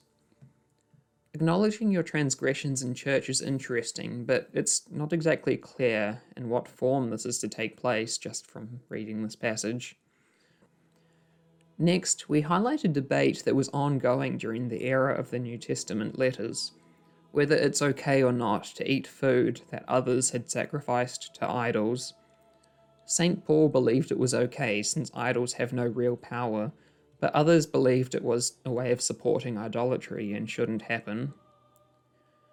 "See that no one cause you to err from this way of the teaching, since apart from God it teaches you. For if you are able to bear all the yoke of the Lord, you will be perfect. But if you are not able, what you are able, that do. And concerning food, bear what you are able. But against that which is sacrificed to idols, be exceedingly on your guard. for it is the service of dead gods. And concerning baptism, baptize this way: having first said all these things, baptize into the name of the Father, and of the Son, and of the Holy Spirit, in living water. But if you have not living water, baptize into other water. And if you cannot, in cold, in warm. But if you have not either, pour water thrice upon the head, into the name of the Father, and Son, and Holy Spirit. But before the baptism, let the baptizer fast, and the baptized, and whatever others can. But you shall order the baptized to fast 1 or 2 days before. The ancient Christian Church baptized under the Trinitarian formula, as Jesus commanded in the Gospels. The ancient Church also allowed baptism by the pouring of water 3 times in the head. Though immersion was preferred, it was not seen as necessary. But let not your fasts be with the hypocrites, for they fast on the 2nd and 5th day of the week, but fast on the 4th day and the preparation. This here is evidence that the Catholic and Orthodox churches and traditional High Protestant churches' idea of penance on Fridays can be traced back to the early church. The Wednesday fast has largely been dropped, and in many churches the Friday fast is now just abstaining from meat. But you can see the practice itself of penance on Friday goes all the way back to the very early church. Along with this is an affirmation of Jesus' command to pray the Our Father and to pray it frequently. Neither pray as the hypocrites, but as the Lord commanded in his gospel, thus pray: Our Father, who art in heaven, hallowed be your name.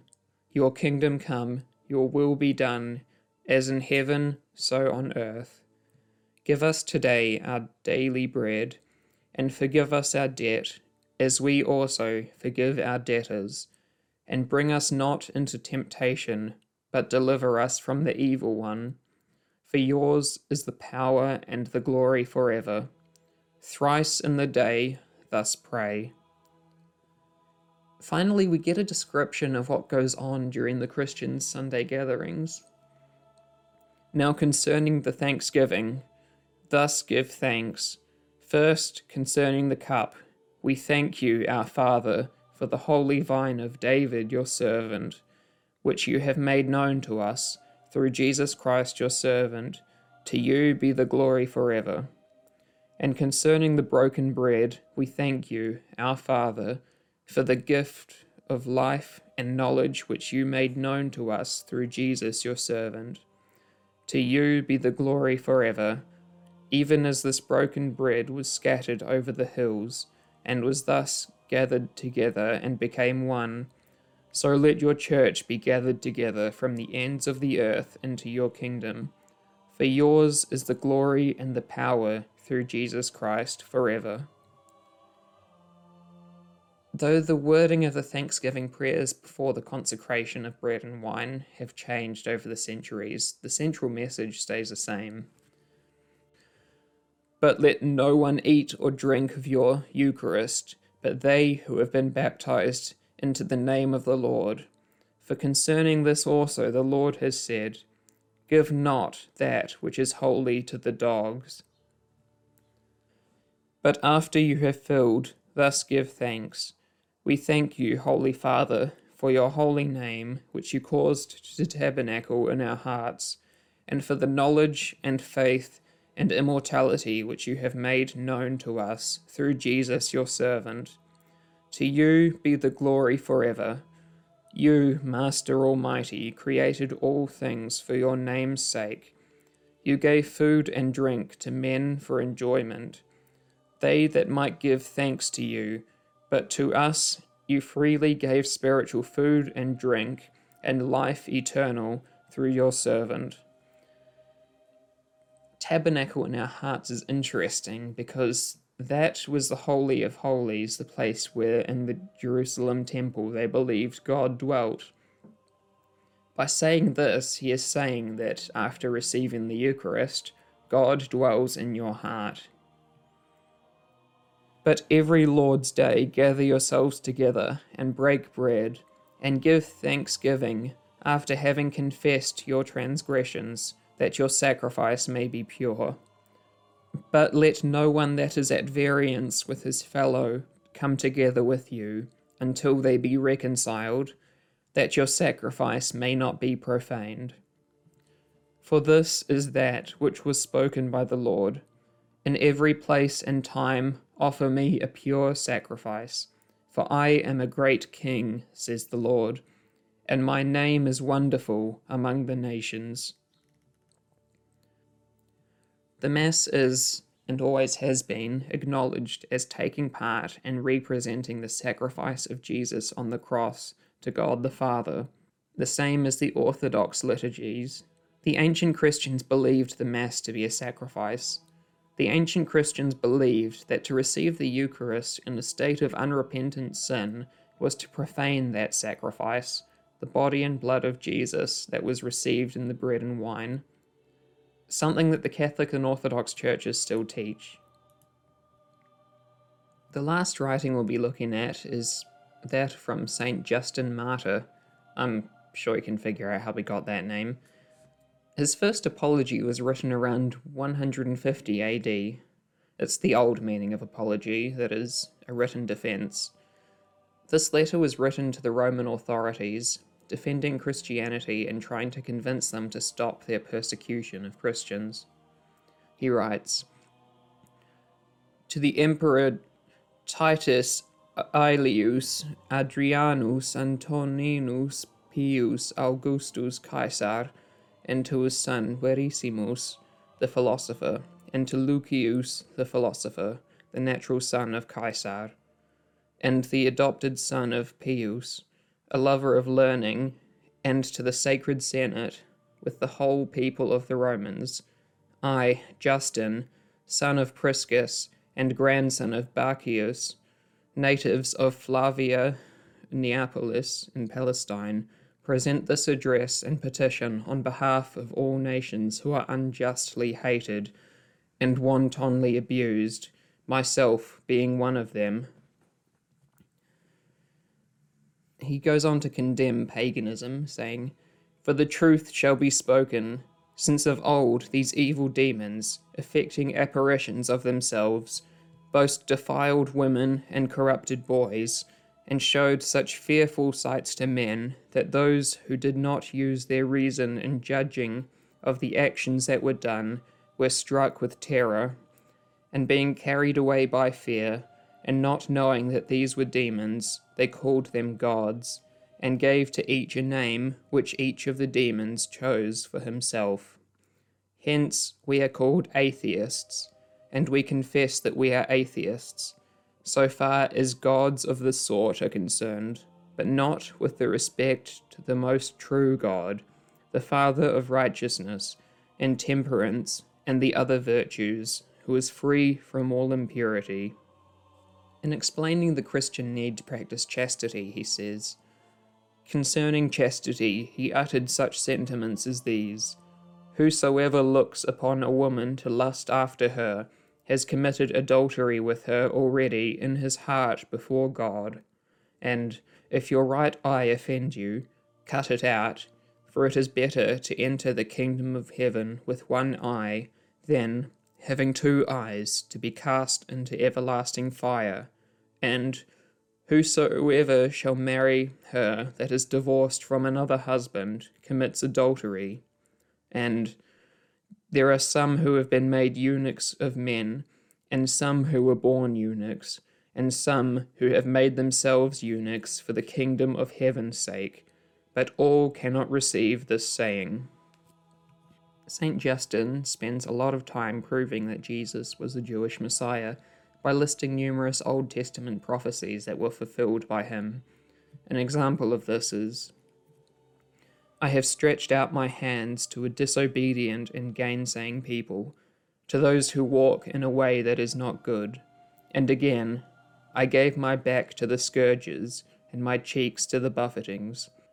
I turned not away my face from the shame of spittings, and the Lord was my helper, therefore I was not confounded, but I set my face as a firm rock, and I knew that I should not be ashamed, for he is near that justifies me.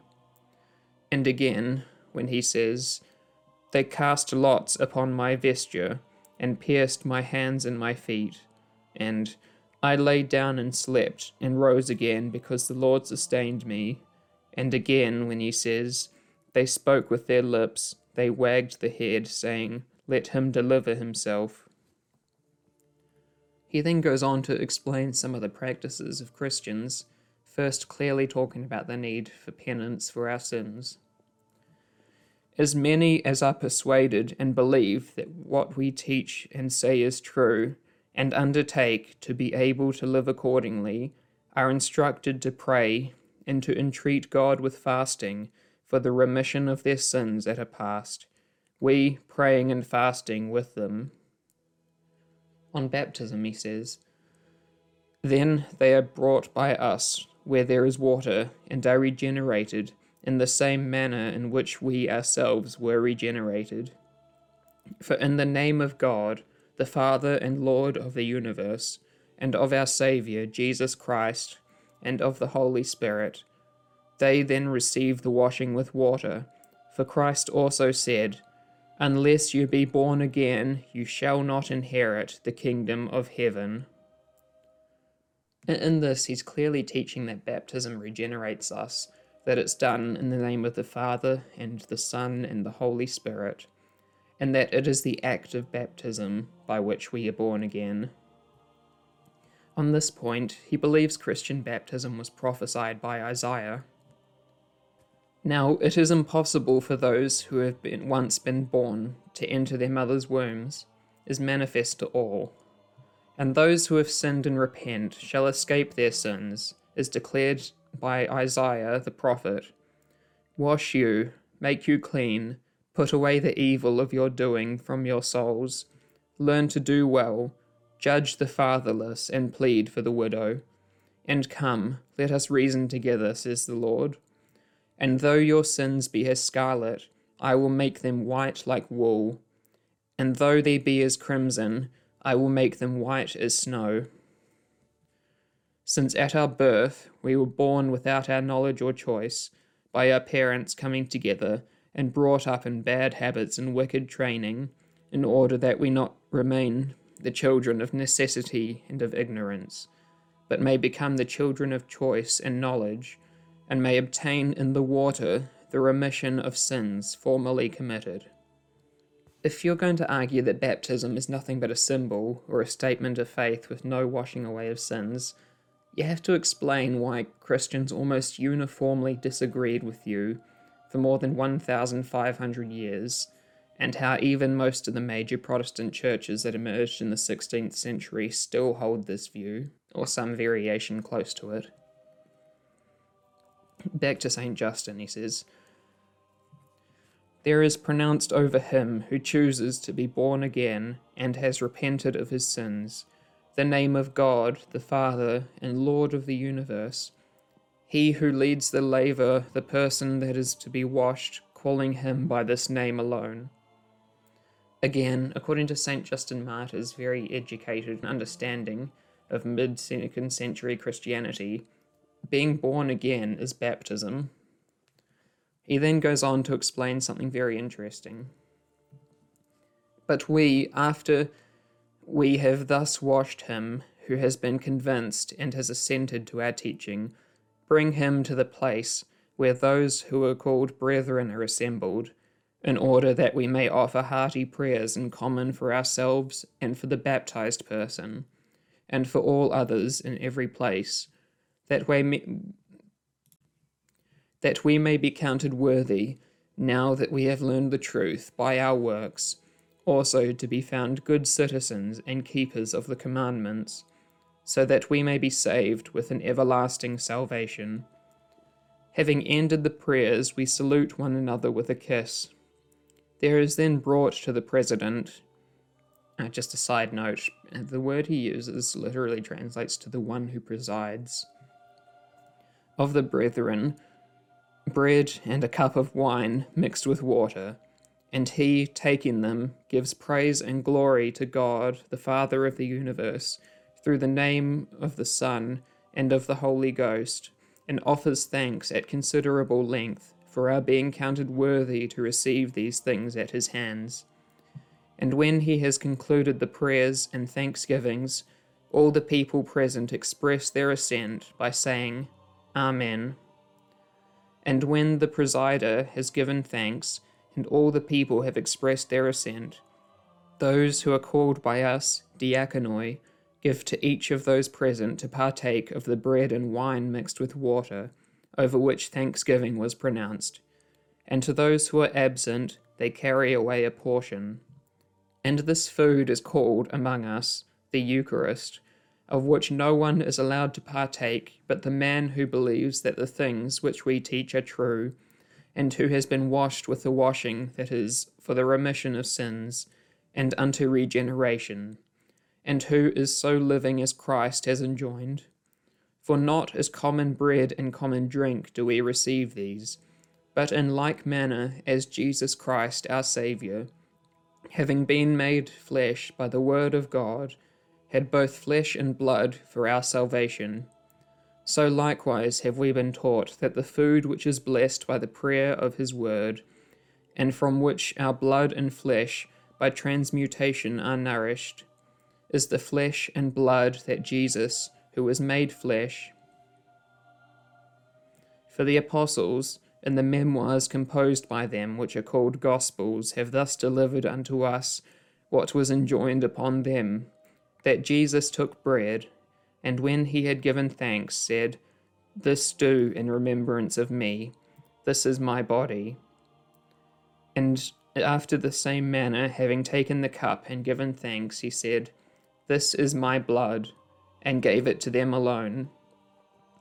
And we afterwards continually remind each other of these things. And on the day called Sunday, all who live in the cities or in the country gather together to one place, and the memoirs of the apostles or the writings of the prophets are read, as long as time permits. Then, when the reader has ceased, the presider verbally instructs and exhorts to the imitation of these good things. Then we all rise together and pray, and as we before said, when our prayer has ended, bread and wine and water are brought in, and the presider, in like manner, offers prayers and thanksgivings according to his ability, and the people assent, saying, Amen. And there is a distribution to each, and a participation of that over which thanks have been given. And to those who are absent, a portion is sent by the diakonoi. And those who are well-to-do and willing give what each thinks fit, and what is collected is deposited with the presider, who succors orphans and widows and those who, through sickness or other cause, are in want. But Sunday is the day on which we all hold our common assembly, because it is the first day on which God, having wrought a change in the darkness and matter, made the world, and Jesus Christ our Saviour, on the same day rose from the dead.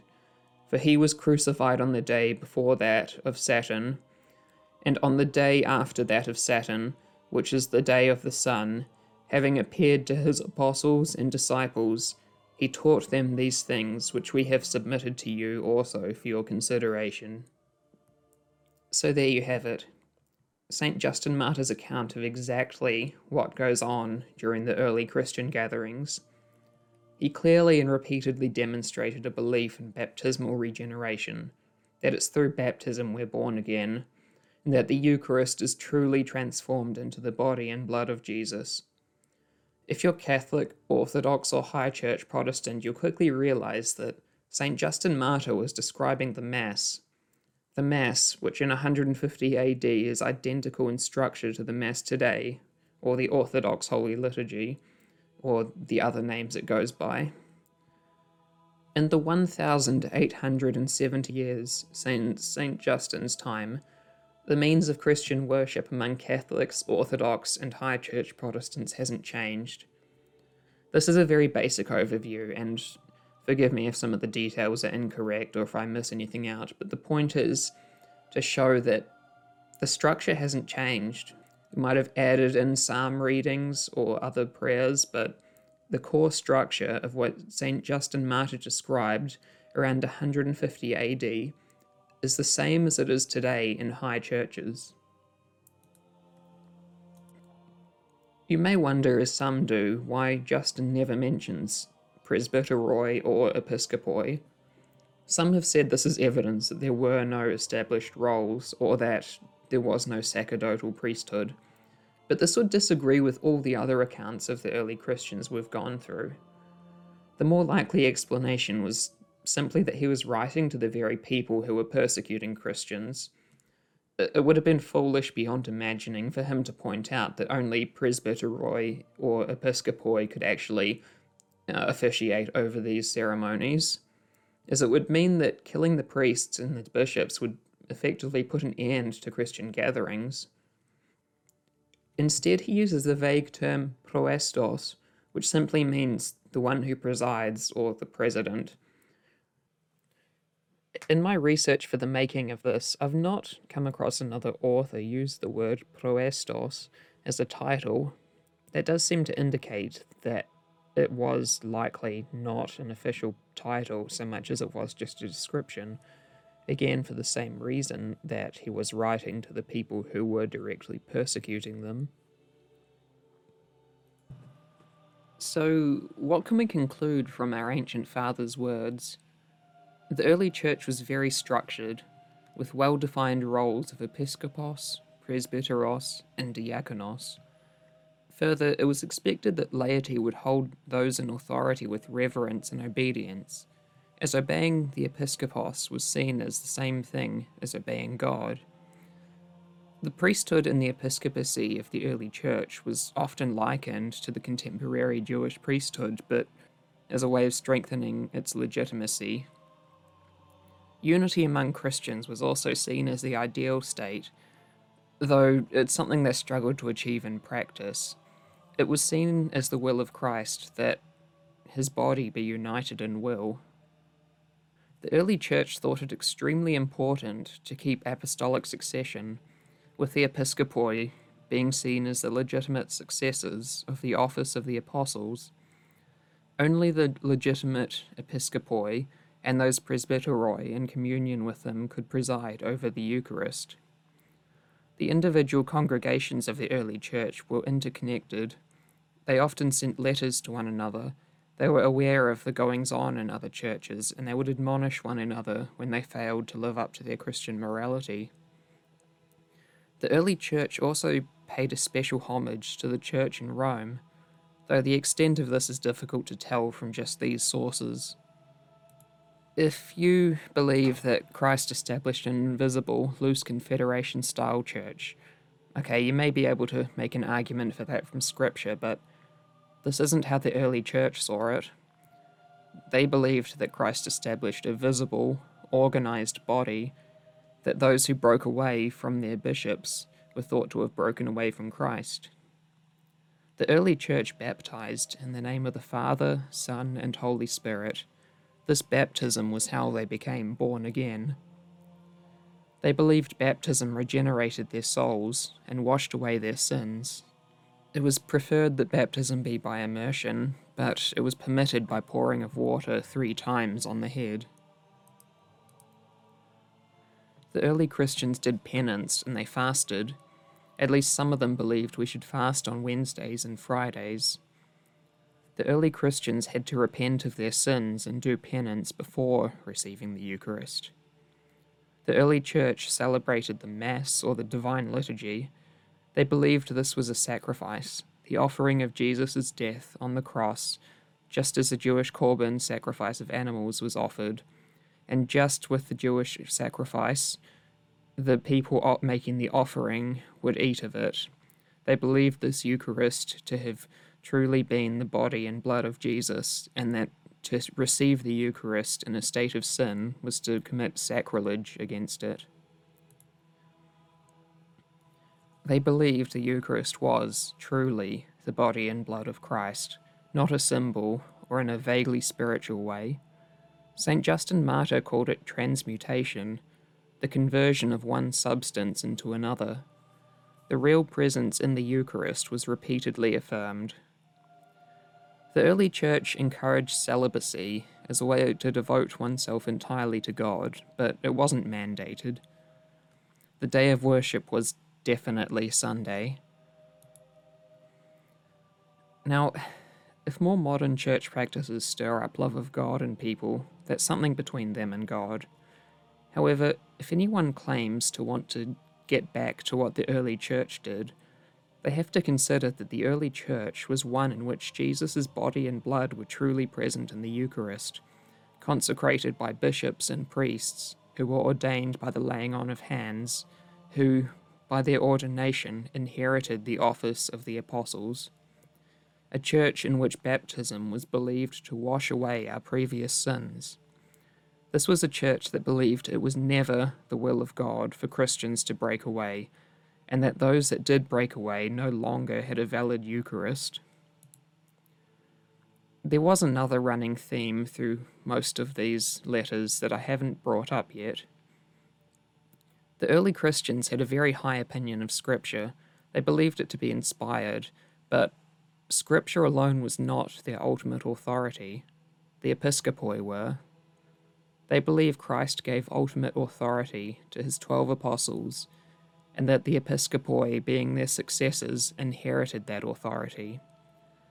Thus they believed, when a few of the Corinthian church led a coup, or those Ignatius was writing to who had been in schism, that their breaking away was breaking away from those that Christ gave legitimate authority to. Thus they believed that those in schism broke away from Christ.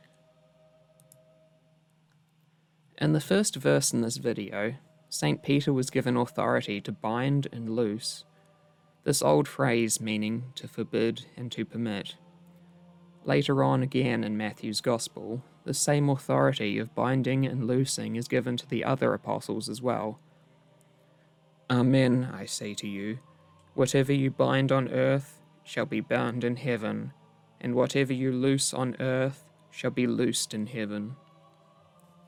The early church believed the episcopoi, or the bishops, had succeeded the office of the apostles and kept this authority.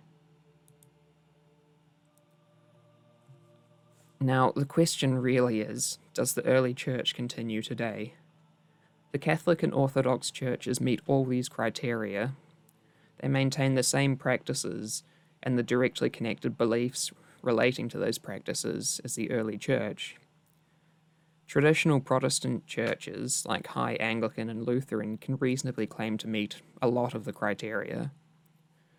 The main question really comes down to, what does it take to lose apostolic succession? It was the successors of the apostles that led the early church. Many churches today claim the successors still lead them in an unbroken chain. An example of this question of what it takes to lose apostolic succession being asked was Pope Leo XIII's papal bull, Apostolicae Curiae, back at the end of the 19th century. In this, he claims Anglican ordinations, going back to the 16th century, have been invalid due to a change in the rite of ordination at the time. The Anglican Church, of course, doesn't agree with that. More recent questions are asked regarding the ordination of women in some of these apostolic churches, whether they can validly inherit the office of the apostles, which both the Catholic and Orthodox churches don't believe they can. The Catholic Church does recognize Orthodox ordinations as apostolic succession, but Orthodox churches on Catholic ordinations and succession vary and are less optimistic. This is a very complex question for another time. So, was the early church Catholic or Orthodox, or a combination of both? While the Filioque was an issue, as well as cultural divides that had been growing for centuries between the Greek and Latin churches, much of the conflict 1,000 years ago is the same conflict today over who has the highest spiritual authority on earth. Catholics say the Pope is the successor of St. Peter, the leader of the apostles, whereas Orthodox tend to claim that the Pope was one of the equal patriarchs. Even today, Catholic and Orthodox churches are very close and much closer than the Catholic and Orthodox churches are to all but the most traditional Protestant churches. This is another question for another time, though. Right at the end of John's Gospel, Jesus prays for us, that is, us in the present day and all who followed after his apostles. I pray not only for them, but also for those who believe in me through their word, so that they may all be one, as you, Father, are in me, and I in you, that they also may be in us, that the world may believe that you sent me. And I have given them the glory you gave me, so that they may be one, as we are one, I in them and you in me, that they may be brought to perfection as one, that the world may know that you sent me, and that you loved them even as you loved me. Father, they are your gift to me. I wish that where I am, they also may be with me, that they see my glory that you gave me, because you loved them before the foundation of the world. Righteous Father, the world also does not know you, but I know you, and they know that you sent me. I made known to them your name, and I will make it known, that the love with which you loved me may be in them, and I in them. Jesus prayed that we would all be united as one, in one will, just as he and the Father are united in one will, but are we?